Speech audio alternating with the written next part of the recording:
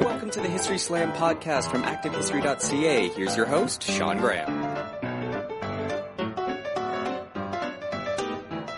Thank you, Adam. Welcome to the History Slam, everybody. I am Sean Graham, coming at you today nearly live. We're in Cambridge, Massachusetts, and we are continuing our tour through the Canada program at Harvard, and we are very lucky today to have the William Lyon Mackenzie King Visiting Professor of Canadian Studies, who is also the Canada Research Chair of Global Migration at the Balsillie School at Laurier University. It's Alison Mountz. Welcome to the show. Thanks for having me, Sean. So you are pretty much in charge of the program this year as the faculty member in charge of the program, the Canada program here this year, because there is no permanent on-staff faculty person who's in charge. So for you, what has the year been like? And as the person responsible for programming, what is the Canada program to you, and how does it operate here? It is a program that was founded in 1967 and funded by David Rockefeller in honor of his friend, or rather his father's friend, William Lyon Mackenzie King. And it really is here to promote Canadian studies and Canadian issues on a campus that doesn't have dedicated resources, or prior to this establishment of the endowment didn't have dedicated resources to teach courses or hire faculty. And so the idea is that each year the program brings in visiting faculty like you and like me and our other colleagues to teach courses, to organize speakers, to give talks, to generally promote all things Canadian. And so I have really enjoyed that this year, having resources to invite lively and relevant speakers in and to engage people across campus in dialogue around Canadian issues. And something that's been fun as well is the program tries to draw in not only the Harvard community, but the larger community of Canadians, and there are many of them living here in Cambridge and in Boston, more broadly in the region. Yeah, because we had the event with the consulate in That's the right, fall, David Alward. And David Alward came in. So that was a lot of fun. There was an event that the consulate put on at MIT that was some sort of meet and greet type thing that I went to. I think I might have been the only person who was around that day. I missed that one. So it's been interesting to sort of see the wider Canada community and like the election in the fall. We went to I think we all went to the election night viewing party of one of the Canada clubs. So there's a lot more Canadians on campus than I ever would have thought there were. Not only with students, but just with faculty and people like us who are just around. It's been a really interesting experience. And for you, it's your second time as part of the Canada program, the first time as a junior faculty member. The program was reconstructed this year so that Tracy and I, as postdocs, could be here. Basically, your position was divvied up. Your old position was broken down into two positions. That's right. So Tracy and I were here. So what was the main difference for you going from that junior faculty research spot to then the chair, basically, of the program? Well, one big difference is that when I was here the first time, in the junior position, as you say, which was called a research fellowship, there were only two of us here with the Canada program overall. And so there was the more senior position, which was then occupied by Ruth Phillips, and I was in the more junior position, and our offices weren't even necessarily together. So Ruth had her office in the history department. So we saw each other at events, and I actually really enjoyed spending time with Ruth and really enjoyed the programming that she put on. But it was a much smaller community of scholars here with the program. And in the meantime, or in the time that passed since then, that was 2009, 2010, two things happened. One is that they increased the number of positions, as you mentioned, turning the junior position into two postdocs. And they also moved the offices all together into this lovely building that we're sitting in right now. Yeah. So now we actually have space. And as a geographer, I know that space matters. And it's somewhat symbolically right over the bridge next to the main building, the Weatherhead Center for International Affairs, which the Canada program is a part of. And so that means there are more people here. There's more space for other people to come as visitors to the Canada program, such as Sarah Smith, who who's here on shirk funding, or Nicole, whom you've also interviewed. Keegan Williams is a PhD student who came with me from Wilfrid Laurier. Jennifer Heineman is my partner, also a scholar who's here visiting. So we've had this lively, lovely group, and I've really found I so enjoyed having a community of people here here every day that we engage, and here at every event. It's been quite fun. For me, the main difference between the two positions in terms of the workload is that I did more administrative work this time. Last time I wasn't necessarily in charge of organizing the programming. I was expected and enjoyed attending the programming. This time I have more decision-making and more involvement, actually long before I arrived, in inviting people to come, both to give talks, give the Canada seminar, and also to organize a workshop or a small conference, which we had a couple of weeks ago, which you were part of, on shifting terrain of political asylum in North America. And then, as you know, because you gave a really good lunchtime talk, we had a new kind of innovation this year, which was a lunch seminar series that enabled those of us who are here to share our work with each other and with others here on campus. So it wasn't just kind of bringing in the fancy people from outside, but getting to talk about works in progress and what's going on right here, right now. I think that was the thing I might have enjoyed the most, was those lunches, because I enjoyed the seminars that we had on Monday afternoons, just learning about different ideas, different concepts, and it's particularly because I don't think any of the people who came into the seminars were historians or worked in history departments, if I remember right, which was really a lot of fun for me, because I'm used to listening to historians and hearing historians, talking to historians. So to have people from law departments, geography departments, it was a lot of fun to get different perspectives, different ideas. Different ways of giving talks. Yeah, very different styles, which was really interesting. But the lunches were really good because it was us talking about our own stuff. And it's you're right, because we're all sort of on this floor together. We see each other every day, but through the fall, didn't really get a real sense of what everybody was doing in terms of their work. Like you talk about it in a sort of general way, like, I study broadcasting, trace it as urban history, and so on and so forth. But you don't really know exactly what that means. So those lunch talks were really cool to actually get a sense of what everyone does, how they approach their work. Yeah. It was a lot of fun. And just being around here, too, because Tracy knows the guy who had the junior research position last year. And he said that, no one was really around that much. So for us this year, not just the fact that there's the two postdocs, but that we were lucky enough to have Jennifer and Keegan and Sarah on our floor. And Nicole was around a lot. Just to have that community was really a lot of fun. And when you think about it, if Sarah wasn't here on a shirk, and if you weren't in a position where Jennifer and Keegan could come, in theory, that office could be 3 people who we don't know. Yeah, could have been much quieter. Which I think the people across the hall would have enjoyed if it was much quieter. But we had a lot of fun. We had a great year. Yeah, it's been a good time. And so in addition to this, you, as I mentioned off the top, you're a Canada Research Chair in Global Migration at the Balsillie School. And we were talking about this at lunch the other day, that Canada Research Chairs kind of work differently depending on the school. So at Laurier, you get a 1-1 teaching load, and that allows you to pursue the research that you do on migration and issues with asylum around the world. And I'm curious about the difference then for you in being here versus being at Laurier, given that your teaching load here was the same as it was at Laurier. You mentioned they had a lot more administrative responsibilities here.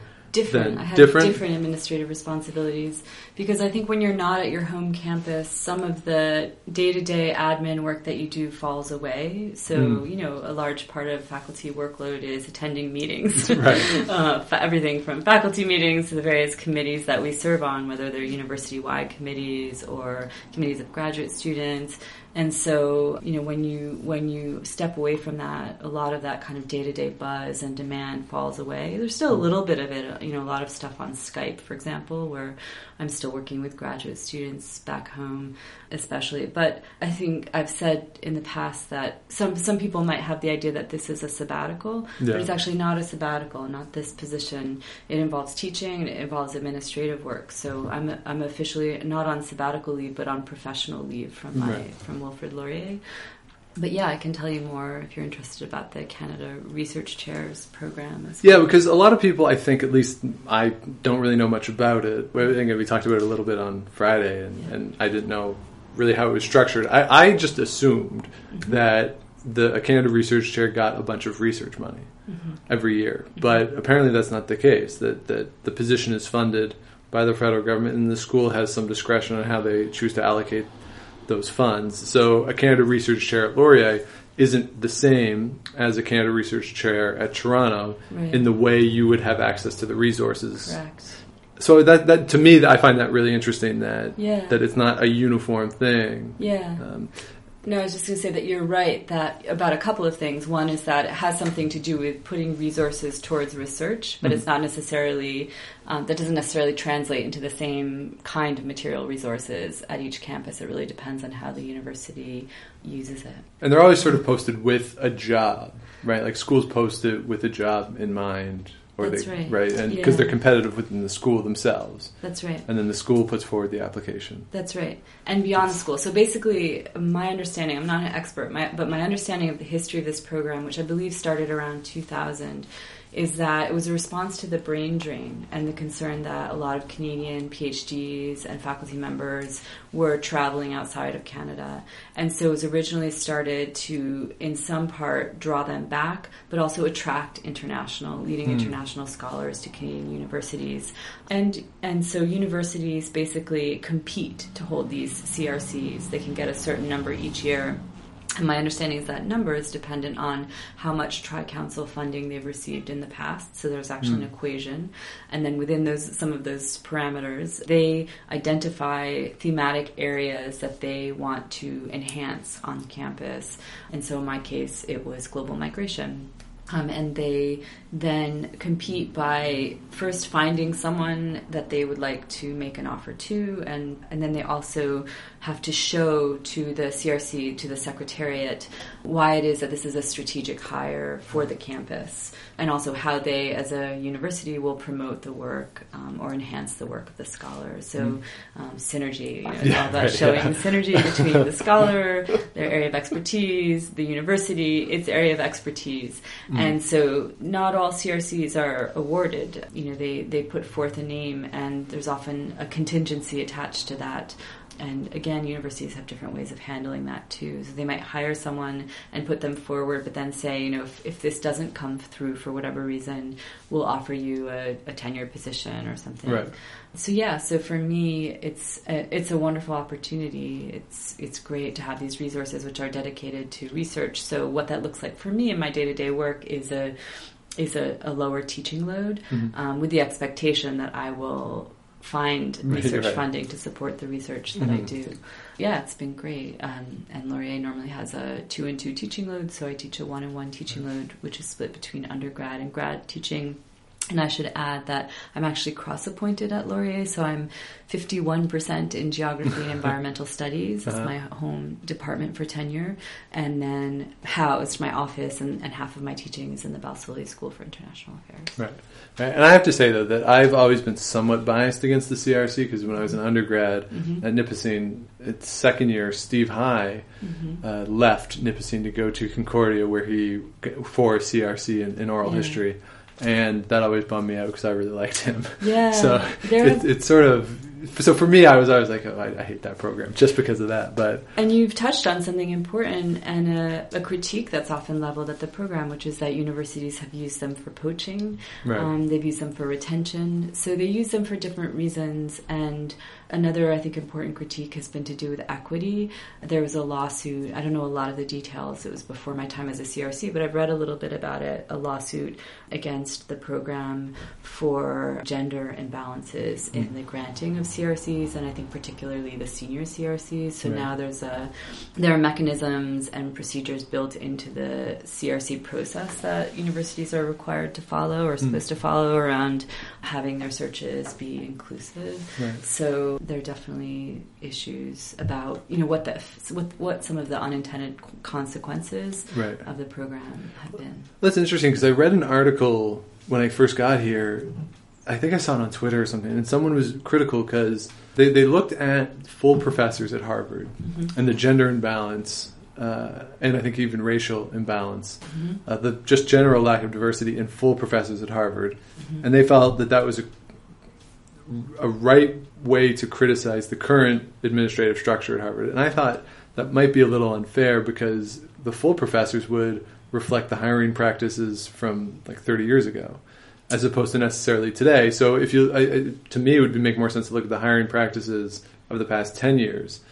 And because those are the people who are going to be, in all likelihood, full professors later on. And I realize the way that things work at this institution is a little different in terms of how tenure and promotion go. But could it not be the same thing with these CRCs, that the senior people who are getting them, that's reflective of the way things were, say, in the 80s, more so than the way it is now? Not necessarily. I mean, I think each of the things you're saying is a piece of the larger picture, and so there are lots of factors that need to be taken into account when we talk about inequity in hiring practices, but also promotion practices, and also the reality of the day-to-day job, which might be our segue to discussing slow scholarship. But, from what I've read, I've done a bit of reading on this, and I do think that situation, I'm not an expert on the demographics of Harvard faculty, but from what you're saying and from what I've observed, I don't think it's so different from other places. Certainly there are gender imbalances, and that they become more pronounced as people become more senior, so the higher up the hierarchy you move. And a lot of people have analyzed this in different ways. So it's partly a story about hiring, but it's also important to look at what happens after hiring. So, for example, what happens to people while they're an assistant professor, when they go up for tenure, once they become an associate professor, how are these processes gendered, how are they racialized, how are they classed, and then how do you get this attrition where you start off with in particular fields, sometimes overrepresentation of women as graduates, for example, as PhDs in certain fields.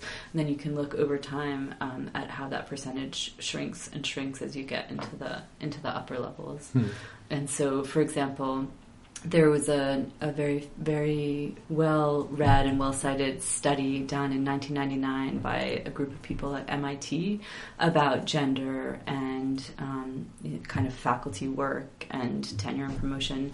And what that study found was that what mattered was not the moment of hiring or even the formal procedures, but the informal things, the little things that mattered and that accrued over time for people. So it might be that they started off getting paid a little bit less. Well, if you start off getting paid a little bit less, over time you end up getting paid a lot less, or what is it now, 20% less, exactly. Or that their offices were a little bit smaller, their lab space was a little bit smaller, or that, they didn't get as much voice time in meetings, or they found themselves talked over in meetings, or weren't invited to certain kinds of social activities like golfing or, drinks. And so, whatever those little things are, they were found to be as important as, say, the moment of, putting in your file for promotion. So I think all of these things factor into the kind of mix when we look at what happens to people. And I think you're right. That is a good segue into the slow scholarship stuff, because you wrote an opinion piece for University Affairs on May 9th, or it was published on May 9th, entitled All for Slow Scholarship and Slow Scholarship for All. And this was based off, or came out of, an article, a collaborative article that you were part of, entitled For Slow Scholarship, A Feminist Politics of Resistance Through Collective Action, which is co-authored with 10 other people. That's right. Both of those, by the way, the opinion piece and the article are co-authored by the same 11 people. Okay. Well, it appears on University Affairs. It says by Alison Mountz at the top. At the top it says Alison Mountz et al. Oh, it does. Then, okay. Yeah, and I don't know. This is their, I guess, their way of doing things. At the bottom, it lists all of our names and affiliations. Yeah. So, and this is sort of a topic that I didn't really know much about until I read this stuff and we started talking about it. So for you, if you just could define slow scholarship and what it actually means, because I think the way you explain it, at least in my head, the way you explain it is different from how I would conceive it when I just hear slow scholarship. Yeah, I appreciate you saying that because it's been part of some of the debate and some of the response to the idea of slow scholarship. So for us, for the 11 co-authors who wrote this article, and I can tell you more about why we wrote that article and where it came from. Slow scholarship is not just about an individual action, one person just slowing things down. It's about a collective action or a series of actions explored, imagined, undertaken by a collective or by collectives. In other words, how can we reimagine our contemporary work life, which is so characterized by acceleration, by the pressure cooker to do more and more with what feels like less and less time. Right. And so it's really thinking through how we can work together, and not only how can we, but how must we work together in order to slow down our day-to-day work lives and change the way that we work, to try to respond to and engage and even be proactive in not just becoming more and more frenetic and exhausted and ill in some cases. Like the extreme is that it really pushes people out who for many reasons can't embody this frenetic, overworked person. And people are more than the frenetic, overworked person. They are more than their work. Right. And so it's also about how we can engage a feminist ethics of care in our work lives. And if I may just say where it came from, two colleagues of mine who are at Guelph University, so Roberta Hawkins and Alice Havorka, who actually left a couple of years ago, Guelph, for Queen's University. The three of us received a grant from the Antipode Foundation to host a workshop among feminist geographers coming from both sides of the border in the Great Lakes region, to really think just organically about kind of what was happening, what was the new scholarship, what were the emerging political issues among feminist geographers, what was going on. So we organized this very organic conference. Some would call it the Unconference, which was an idea that we learned from another group.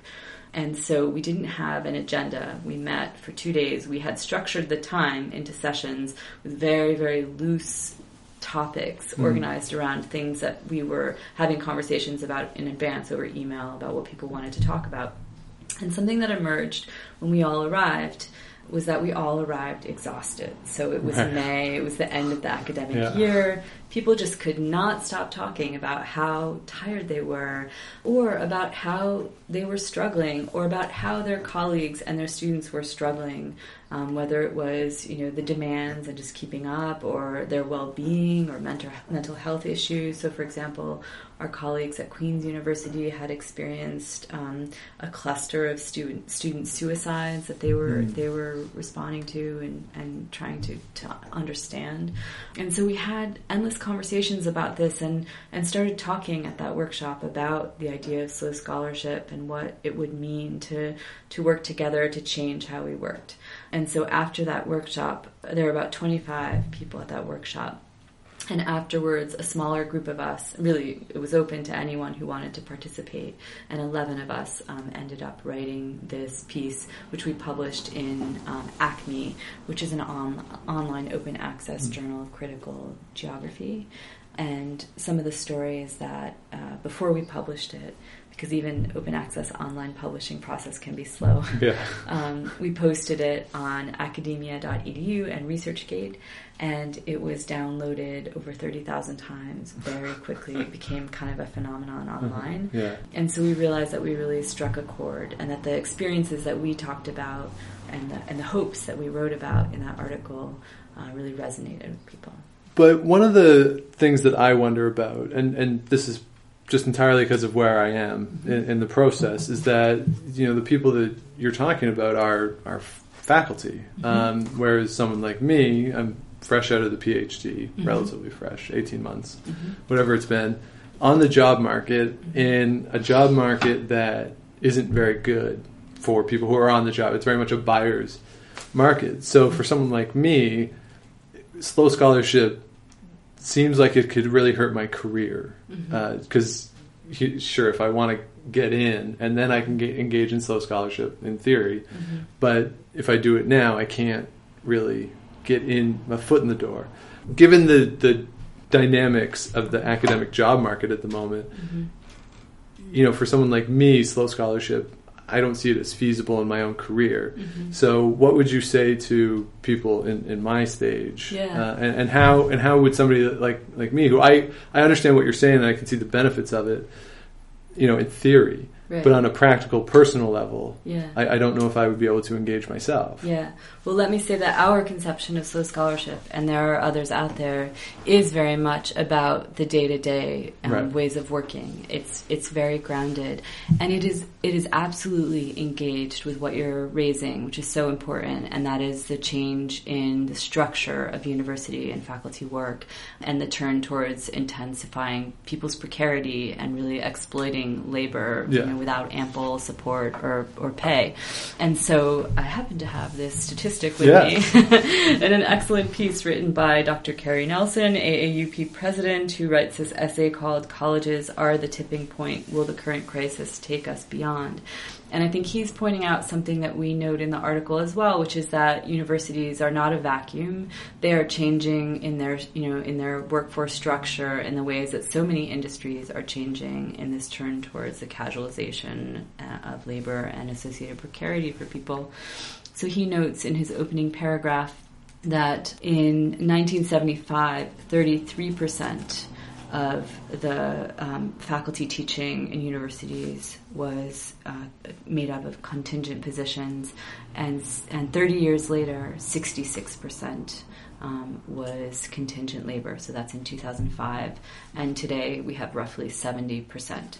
So this is an incredibly dramatic change. And so the question then becomes, and this is the question that he's addressing and the question that we're addressing as well in our conception of slow scholarship, how do we respond to this change?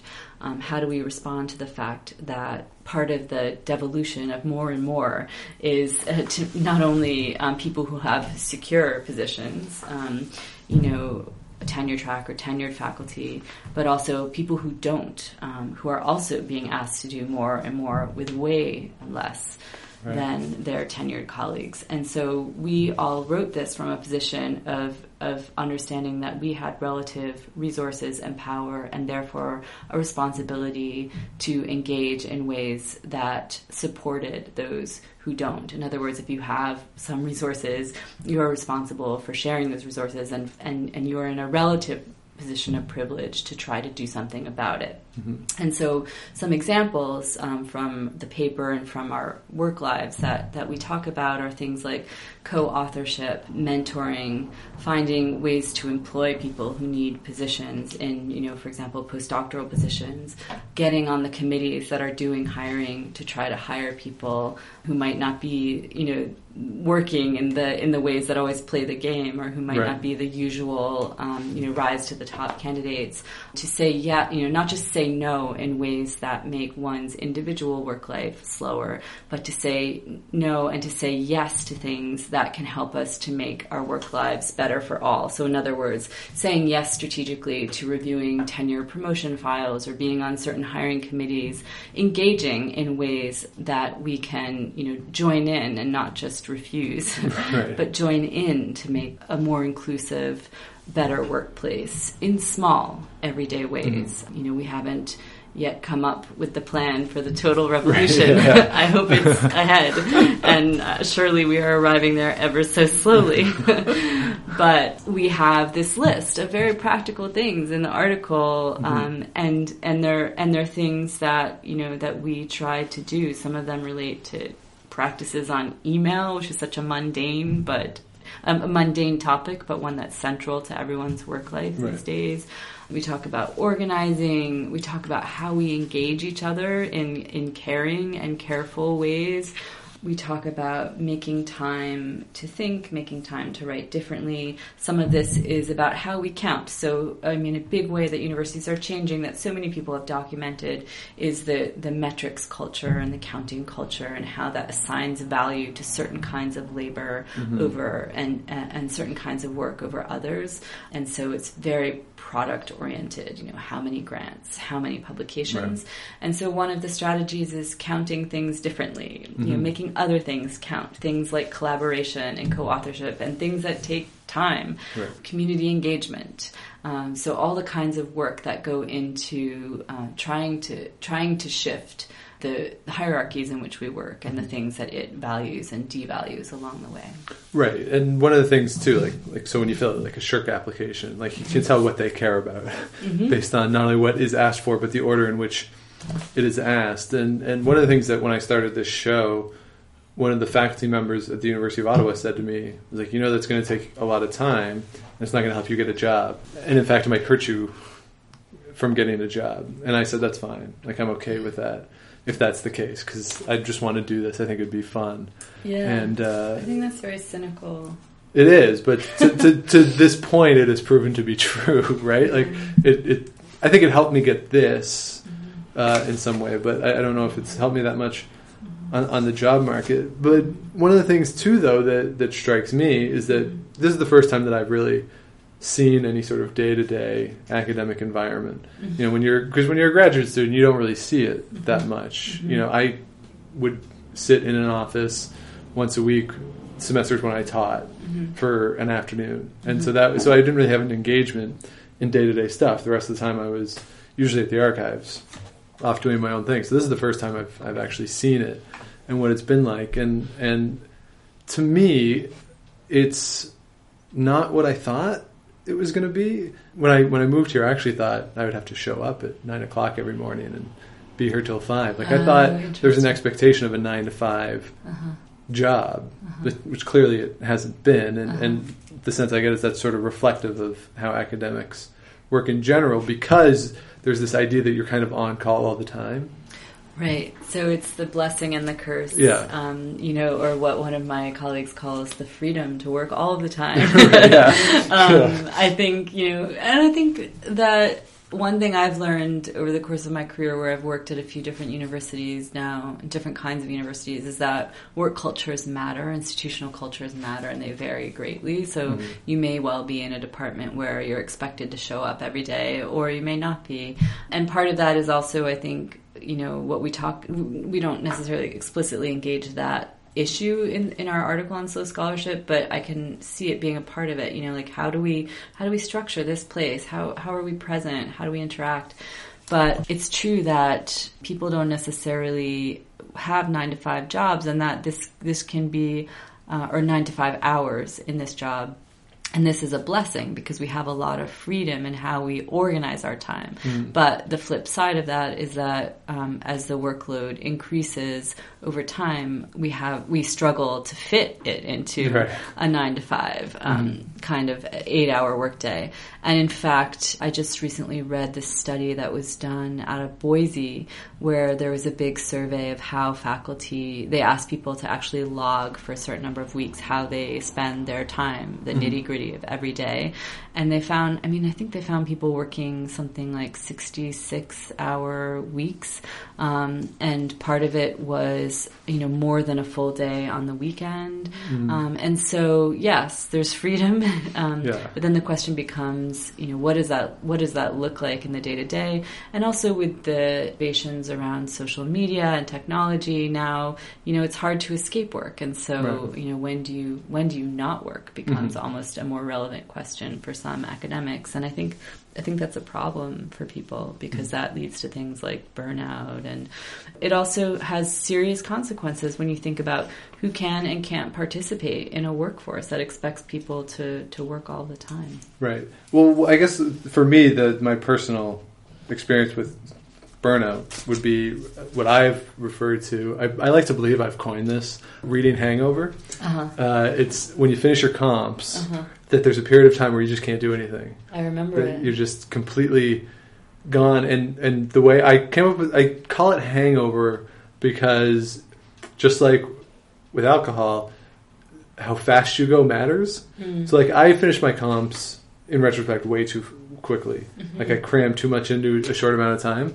So I was really useless for 6 weeks after, at least 6 weeks after. I couldn't do anything. Then people who spaced it out a little more, like a night drinking where have a drink and then a glass of water or something, they took a couple weeks and then were sort of back on their feet. So, I can relate to the idea of burnout in that respect.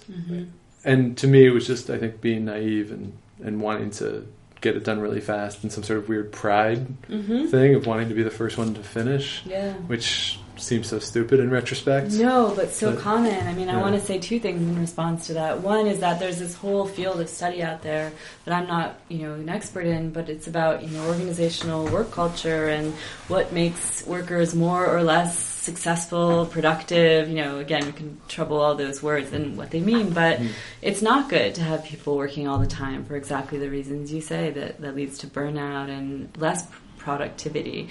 But the other thing I wanted to say is I think your experience is a common one. I share it too. I remember that feeling of burnout and also just a lot of fear associated with the performance of comprehensive exams and how much attention they seem to garner among students. And I did some research, and I've just finally published the first article conveying some of this research in the Canadian Geographer, in a special issue on mental health and well-being. And this research that I did was with women working in academia about their experiences of stress and work life. So I interviewed people and I asked them to walk through the different phases of their career. I interviewed people who were ranging from being senior kind of PhD students close to finishing to full professors. And a lot of people went back to graduate school and the PhD program and precisely the comprehensive exam as a moment where they realized both kind of what was possible and what was expected. Right. And so in my kind of overarching analysis of the data that I gathered, I think graduate school and also the assistant professor life is a really intense period of institutional subject making where people learn, what's expected. People talked about it in the interviews almost as a kind of social Darwinism. If you're going to make it, this is what you have to do. And there's this kind of bravado, macho model of what can I do with these exams? How far can I push myself? And I think that culture of overwork extends into the professors, the life of the professor as well.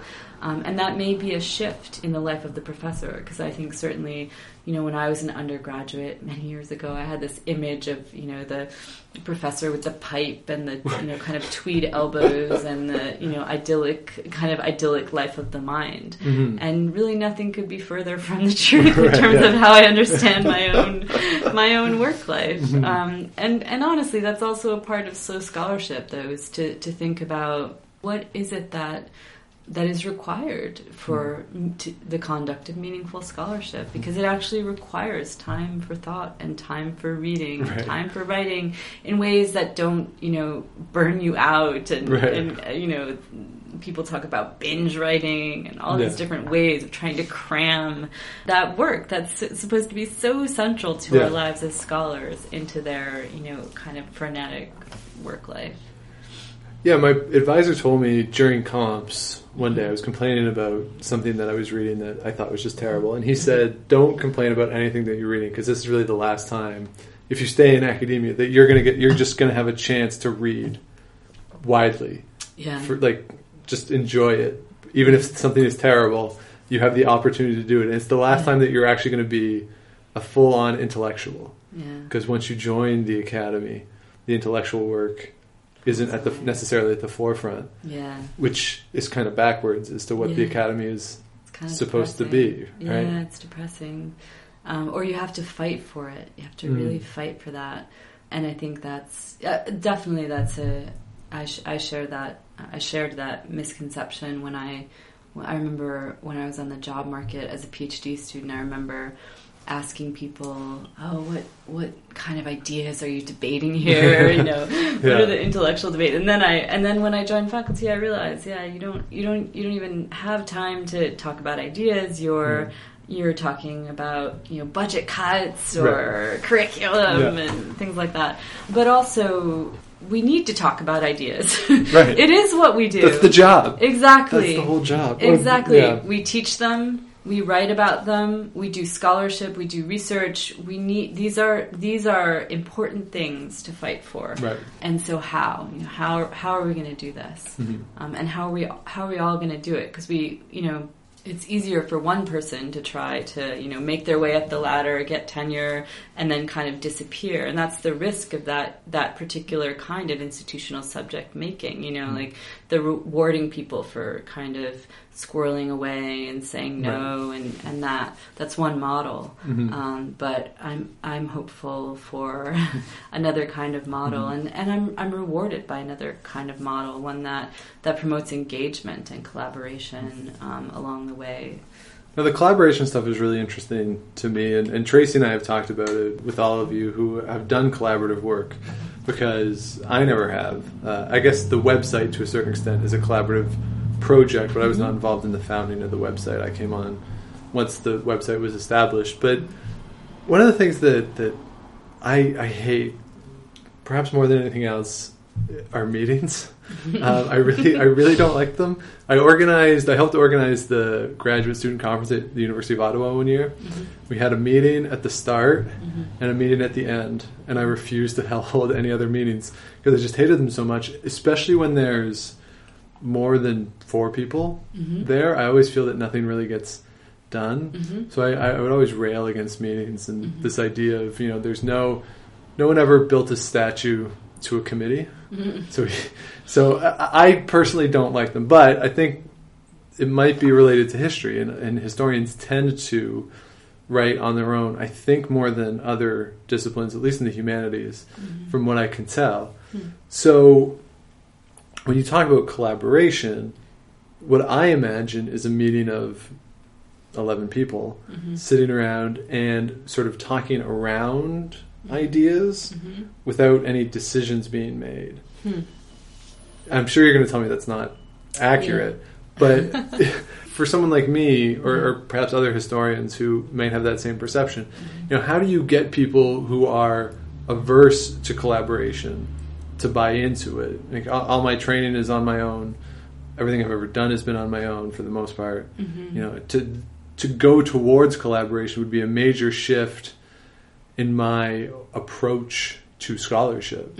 So how would you try and get someone like me on board? Well, I guess first of all, you don't have to collaborate. Right. I think if someone's averse to collaboration, it might not be the best thing for them to collaborate. But I would encourage you to try it, because you might be surprised and you might really have fun. I think there's something dialogic about ideas, about writing, and so it can be a total pleasure being able to talk through the process that we often embark on our own independently as scholars, as writers. And so I have had many different kinds of collaborations along the way, some through research, others through kinds of activism, and others through writing, research and writing. And so there are so many different models. I don't think they necessarily have to involve meetings. You'll be pleased to know. That's good. And maybe there's a threshold. I mean, do 2 people in a room, does this constitute a meeting? I don't know. Yeah. But to give you an example, those 11 people who co-authored that paper, once that conference in 2013 in Guelph was over, we never actually met again. We didn't meet and sit around a big boardroom kind of table trying to write this paper. We used the wonders of technology to our advantage, and it really worked. People often ask us about how we wrote the paper. We used Skype and Dropbox. So I think I just wrote something one day and then sent out an email and a Dropbox link and said, hey, I just started writing this. Does anyone want to join me? I put the paper up on Dropbox, so just save a new version and keep going, whoever feels like writing it. And when people had time, they started doing it. And that's how we started. It was this kind of free-for-all whenever people had a moment. And often people only had a moment. And that reality actually makes its way into the paper. People write about the irony of trying to make time to write a paper on slow scholarship. But then eventually, once we had a draft, then we would start. There were some meetings through Skype where we would talk about the paper and where it was headed. And also a lot of our live conversations were just about process. Like how are we going to proceed from here? We have 11 of us, who's going to edit? Often we would set up editing chains. So we would pass the paper then from one person to the next so that you didn't have two people working on it at the same time, and just the sheer logistics of, not having conflicting copies. Yeah. So that was some of the coordination of it. But I think we had that experience of being at a conference together and enjoying each other and getting to know each other. And then we really, somehow that was kind of leveraged into this working relationship through this paper. And actually, some of us different combinations of us went on at conferences to actually host some workshops where we engaged the audience in slow scholarship, and people were generating more ideas and talking it through. So it's sort of become a vehicle for more collaboration and unexpected kinds of communications and connections and solidarity with people. Lots of people have written to us from other parts of the world and other corners of the university where we might not realize there were affinities and connections. Right. They write to us to tell us, like, hey, I'm an administrator and I work in, human resources, and we love this idea of slow scholarship and we're having meetings to discuss it. Or, hey, I'm in the arts and we want to change our process. And it's just been really surprising the ways that and that's one of the things I love about collaboration, is that it's the unexpected that can unfold. Right. And also the idea that if you find good ways of working together, maybe 11 people can accomplish a lot more than you can alone. Right. And so it's it's also full of potential. Mm-hmm. So when you read the paper back, can you tell what you wrote? Or is it sort of like this conglomerate piece now that you can't identify particular individuals throughout, that it's all a groupthink? Both. In some cases, I remember something that I wrote or that another colleague contributed. And in other cases, I cannot recall exactly who wrote a particular line, or even if I wrote a particular line. Right. And that was kind of part of also the process of writing the paper over time, which is that it started off with all these individual experiences that people had.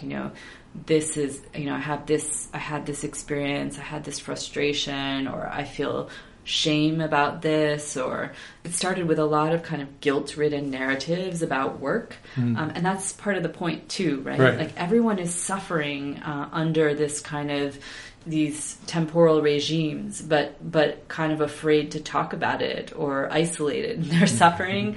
And so when we started to share the stories, it's not that we were sharing universal experiences, but that they started to coalesce around certain themes, and the voices also started to come together. And so we made the decision together to take out the names that had originally been attached to stories that were in the paper, so that although there are 11 co-authors, it starts to sound more like one voice. And I think, again, having 11 people working together and editing a document could be a nightmare, but in this case worked really well because you just had a lot of skills being put into this document, into editing it in a way. So I think the outcome was really good. Do you think that this idea of slow scholarship and this collaborative framework that you're talking about with this particular paper, is it specific to disciplines? I think of, say, poli-sci, and I'm sure a poli-sci person could correct me, but of having to produce things quickly in response to the ever-changing political atmosphere that, particularly in an election season right now, political scientists are putting out a lot of papers. And just the nature of the discipline may not allow for this type of scholarship that you're talking about. So do you think that this is applicable university-wide, like academy-wide, or would each discipline perhaps have to adopt it in their own way to reflect just the realities of what they do? Slow scholarship is not necessarily slow, and it's not necessarily slow writing. This is something that Carl Honoré, who's the author of a really popular book called, I think it's called Slow, about all things slow, slow food, slow everything, slow living, slow working, says, it's not actually just about time, and it's not just about slowness, it's about changing how we work together. And so you may have a person who's a really fast writer, and in fact, the opinion piece in University Affairs that you mentioned, we wrote that very quickly. And in some ways we wrote the original article pretty quickly as well together. But the question is, how do we engage people around us in the things that we do day to day as faculty, as workers in the university? How can we challenge the counting culture in particular forms of like these review activities that have to do with you spend so much time on this, like annual reports and reporting, how many this, how many that, and then counting when you're on a tenure and promotion committee, how many this, how many that. We know what the this and the that is. You mentioned it, when you applied for funding from SSHRC. So I think it's how do we work in ways that understand that people are going to have more or less productive times in their careers, or slower and faster times in their careers, because we're all people with complicated lives, and we're all people who engage in care work or need to be cared for at different times. And so how can the university be a more inclusive place? So I think if political scientists, who by the way also write lots of collaborative papers, but if their model is to work quickly in response to the political landscape, I don't think that necessarily is at odds with some of the ideas behind slow scholarship as ways of working. So they're not necessarily just about slow, but they're about kind of critical reflection, about thinking about how we engage each other, and doing so in ways that don't just constantly, like, you can spend your everyday kind of responding to the things coming your way around, reporting and, more and more of this and less of that. And so to do things a little bit differently takes concerted effort. And that's why I think the collective is so important, because it's pretty hard to do it alone.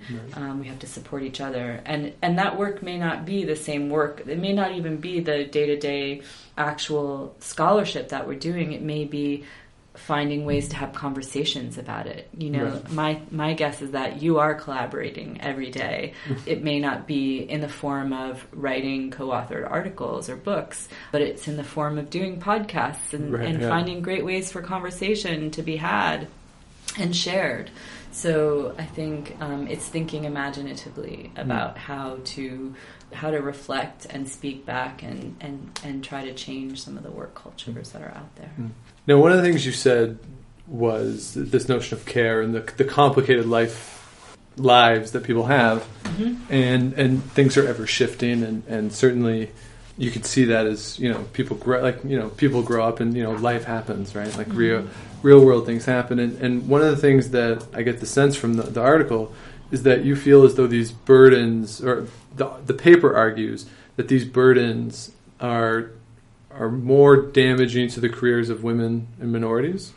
Would that be fair for me to characterize it in that way? Yeah, or I might just phrase it in a different way, but that our work, all work, including our work in the university, is gendered and is racialized, and so it's important to understand why and how and what the effects are. Right. Yeah. Right. Okay. So I'm a white man, and my one experience in sort of a genuine job setting, I guess outside of this one, or one of the few experiences I've had. It was an experience, I won't say where it was, but we were all sort of working together and all doing the same thing. And it was towards the end of my time there that the question of money came up and how much everybody was making. And at the start, when I was hired, they presented me with an hourly figure, and I said, well, what if we went to this hourly figure? And so we negotiated. And I was working with several women, and we were talking about this one day, and none of them did the same thing when they were initially presented with the offer. So for however long it was that we were all sitting at the same table doing the same thing, I was making more money, unbeknownst to me, unbeknownst to them, simply because that initial offer, I went back and said, how about we talk about this? Yeah. And initially I felt bad about that. But then I thought about it, and I thought, well, should I feel bad about that?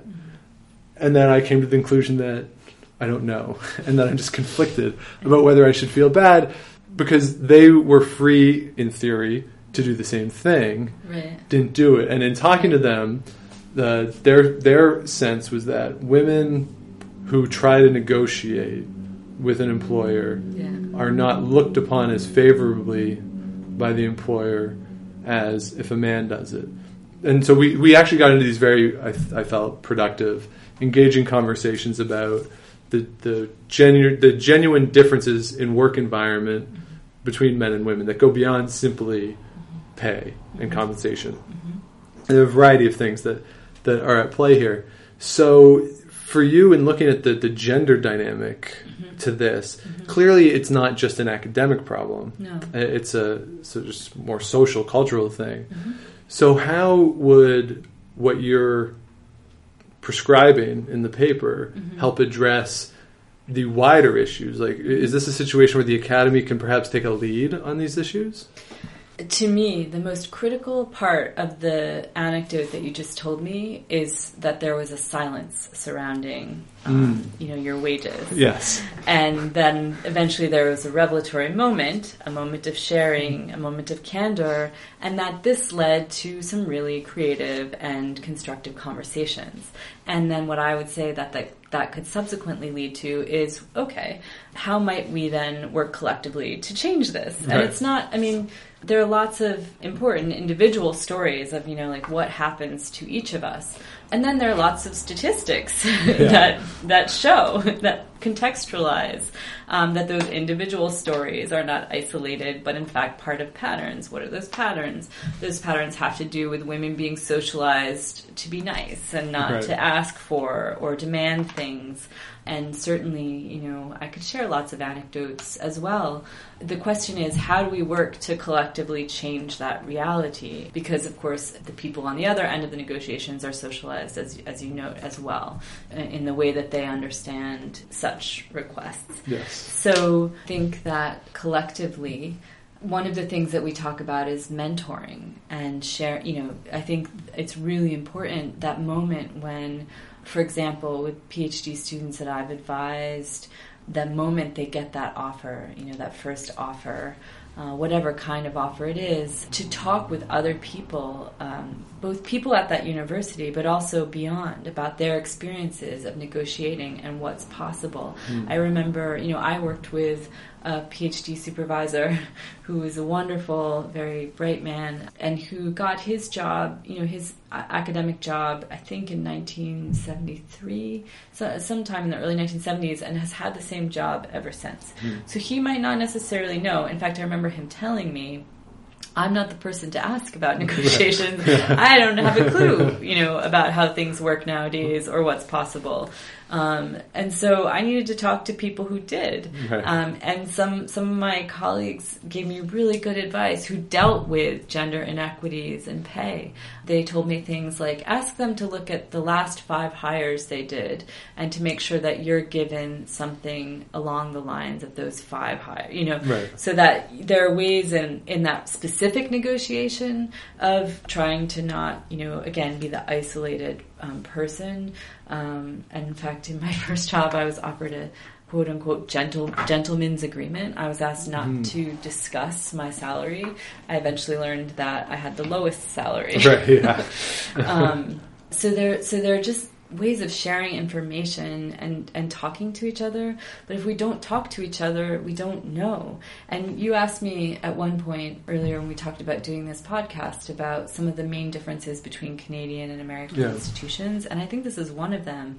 You know, Canadian institutions have much higher rates of unionization. So it's like, for example, when I was a graduate student in Canada, I was unionized. When I was a grad student in the US, I was not. When I was as a faculty member in Canada, I'm unionized. As a faculty member in the US, I was not. Yeah. And one of the key differences is that unions play a lot of important functions, and one of them is around equity and around doing studies of salaries and wages of workers, and then having actual infrastructure and policies in place to bring those into line. And so I have experienced a much more transparent set of practices and procedures in Canadian institutions than I have, both around hiring, around promotion, around pay, than I have in the U.S. And I think part of it is also the private-public difference. Sure, yeah. So in the U.S. you have so many more private institutions than public, whereas in Canada you have almost none, very few. So again, I think there's a higher level of accountability among public institutions. Mm-hmm. So there are the individual stories which are important, but I think there's the moment where the collective realizes it's a collective, okay, we're in this together. What are we gonna do about it? Right, yeah, because we were there for 6 months before we talked about it. Which I thought was really interesting. Yeah, because you're next to somebody for 8 hours a day. Yeah, and you talk about almost everything else. But not how much money you're making. Yeah, because there's this idea of you just don't talk about it. Of course, right? Yeah, and at least for me, because I sort of negotiated, I assumed that not everybody was making the same. Yeah, but I just assumed that everyone had negotiated something. Yeah, and then I was so wrong about that. But then if we pull it back though to the academy, and one of the things you talk about is sort of the precarity of work that exists now, and you cited those stats, and that's sort of the situation that I'm going into for next year at least, in sort of these short-term type jobs. Yeah. And I'm wondering, is that perhaps reflective too of not only the way the universities are administered, but changing patterns of enrollment as well? Because at least in history departments, enrollments are down, and it's therefore harder for faculties to justify full tenure lines as enrollments go down. And one of the things I wonder, as we move forward and the knowledge economy continues to change, will tenure exist, or will it still be this idea of permanence that goes along with it? Because my advisor mentioned to me that in his tenure stuff, when he got tenure, there was that line that says if there's the funding, it's still dependent on funding, and funding, if they decide to collapse the department, then okay, your tenure doesn't really mean anything. So I'm curious, is it simply a shift that is going on? Again, this seems society-wide, that a lot of more people are in these sort of scenarios where this permanent job where you're at for 30 years isn't really a thing anymore. And is that simply reflective of other things as opposed to necessarily a shift just in the academy? I think you make an important point, which is that this kind of career path, that a person has the same job for their entire work life or a job for 30-something years, is no longer the case, no longer so common, both in academia but also in other industries. And I was giving you an example of people I graduated from university with, and in a group of people we could think of only one who had the same job, and they were working in all, not most of them not in academia, in all kinds of industries. And then you also asked about enrollments, and is it the case that enrollments are going down, and therefore that's why the structure of work is changing. And again, I think that's part of the story. I think all of these things are part of the story. And certainly, again, public institutions, state universities, or in the Canadian system, the provincial funding affects year to year what kind of resources are available. At Wilfrid Laurier, we hear each year what our enrollments are. And certainly a major shift, just even in the time that I've been working at universities, has been, the bums in seats movement. Yeah. So how many people are in the classes? And certainly, in Canadian context, I think it's less likely that, or in state universities, it's less likely that classes are going to run if they don't have a good enrollment, because those resources will be seen as being squandered, with not enough students. So I think there's this movement towards understanding that, valuing that relationship, the number of people, and so on. And I think also there's a kind of a chicken and egg relationship, right? So if you can't hire new faculty in a department because you're not getting enough seats in, then your number of faculty lines are going to shrink, the number of courses are going to shrink, you're not going to be able to get more students in. And I've seen that, in my own departments, that there's this chicken and egg. Like, how do we show that what we do is so important and relevant and needs to continue to be so in order to keep replenishing and replacing our workforce, so in certain ways or with certain kinds of positions. So I think, I don't know. I don't have a definitive answer on that, but I think there's no doubt that the restructuring is having seismic effects on universities, and that we're living them right now. We're living through those changes, and we can't necessarily, I feel like we're at a moment where we haven't seen the outcome yet. The history of this era hasn't been written, but the struggle is real. Right. And I wonder too about it for students. I mean, I went to a small school where there were no graduate programs, so all of my courses were taught by faculty, full-time faculty members. I think we had a couple lecturers, but I think they still had two teaching loads, sort of thing. So I never had the experience of a graduate student teaching a course or a postdoc teaching a course. And then when I went to the University of Ottawa and they asked me to teach, or that the opportunity to teach presented itself when I was a graduate student, I thought, this is cool for me personally, but at the same time for the students, this is my first time teaching something, and how does it work for them? And if this was a one-off, then okay, like one course ultimately doesn't make that big of a difference. But if 70% of courses, or whatever the crazy percentage is, that is being taught by lecturers and graduate students in certain universities or in certain departments, like that could also hurt the student experience. And how much engagement would then the students have with the full-time faculty, who again in theory are the ones who are the leaders in the field. And does that not then hurt the educational experience? And so there's huge ramifications that go, to me, that are beyond just the lecturer who isn't getting paid enough, who is overworked, and all those sorts of things. It boils down to also just, if you think of it as a business, which a lot of administrators seem to do, then the product in the classroom that you're producing in certain cases could be compromised by it. So it really is a more complicated thing than I think, at least when I've talked or heard deans talk about it, they don't necessarily address that end of it, the actual quality of the educational experience. No, I think that's a smart observation, and I think it's not just in the classroom that matters, but beyond the classroom. So, I think about I have small children, and one day they'll go to university, and I think about, what will the university look like that they attend, and what kind of environment can I hope for them? Right. And for myself and for my colleagues and for my children as future students, I hope for an environment where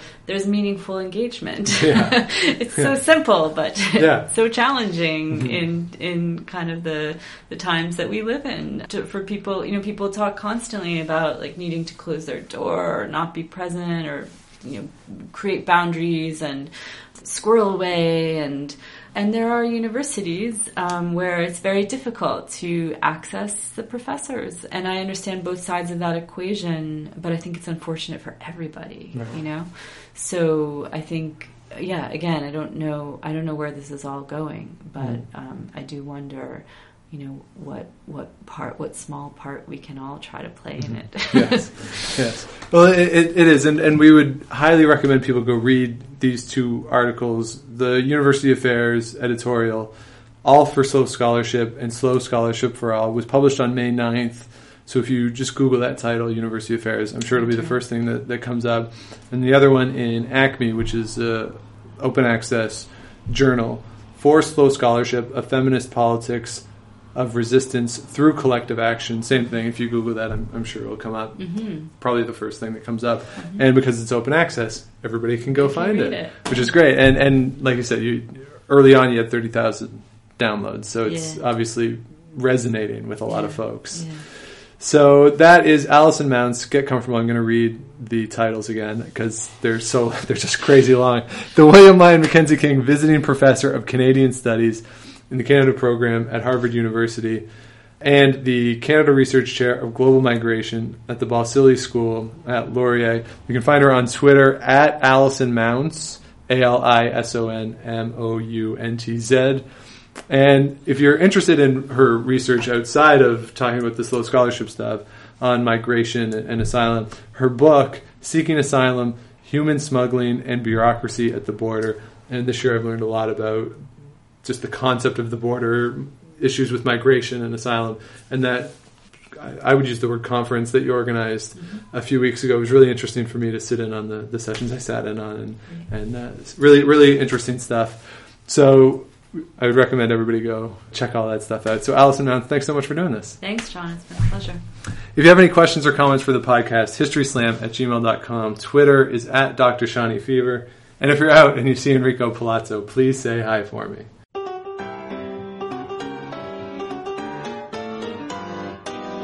Thanks for listening to the History Slam podcast. Be sure to check out Active History for more features, articles, and be sure to subscribe on iTunes.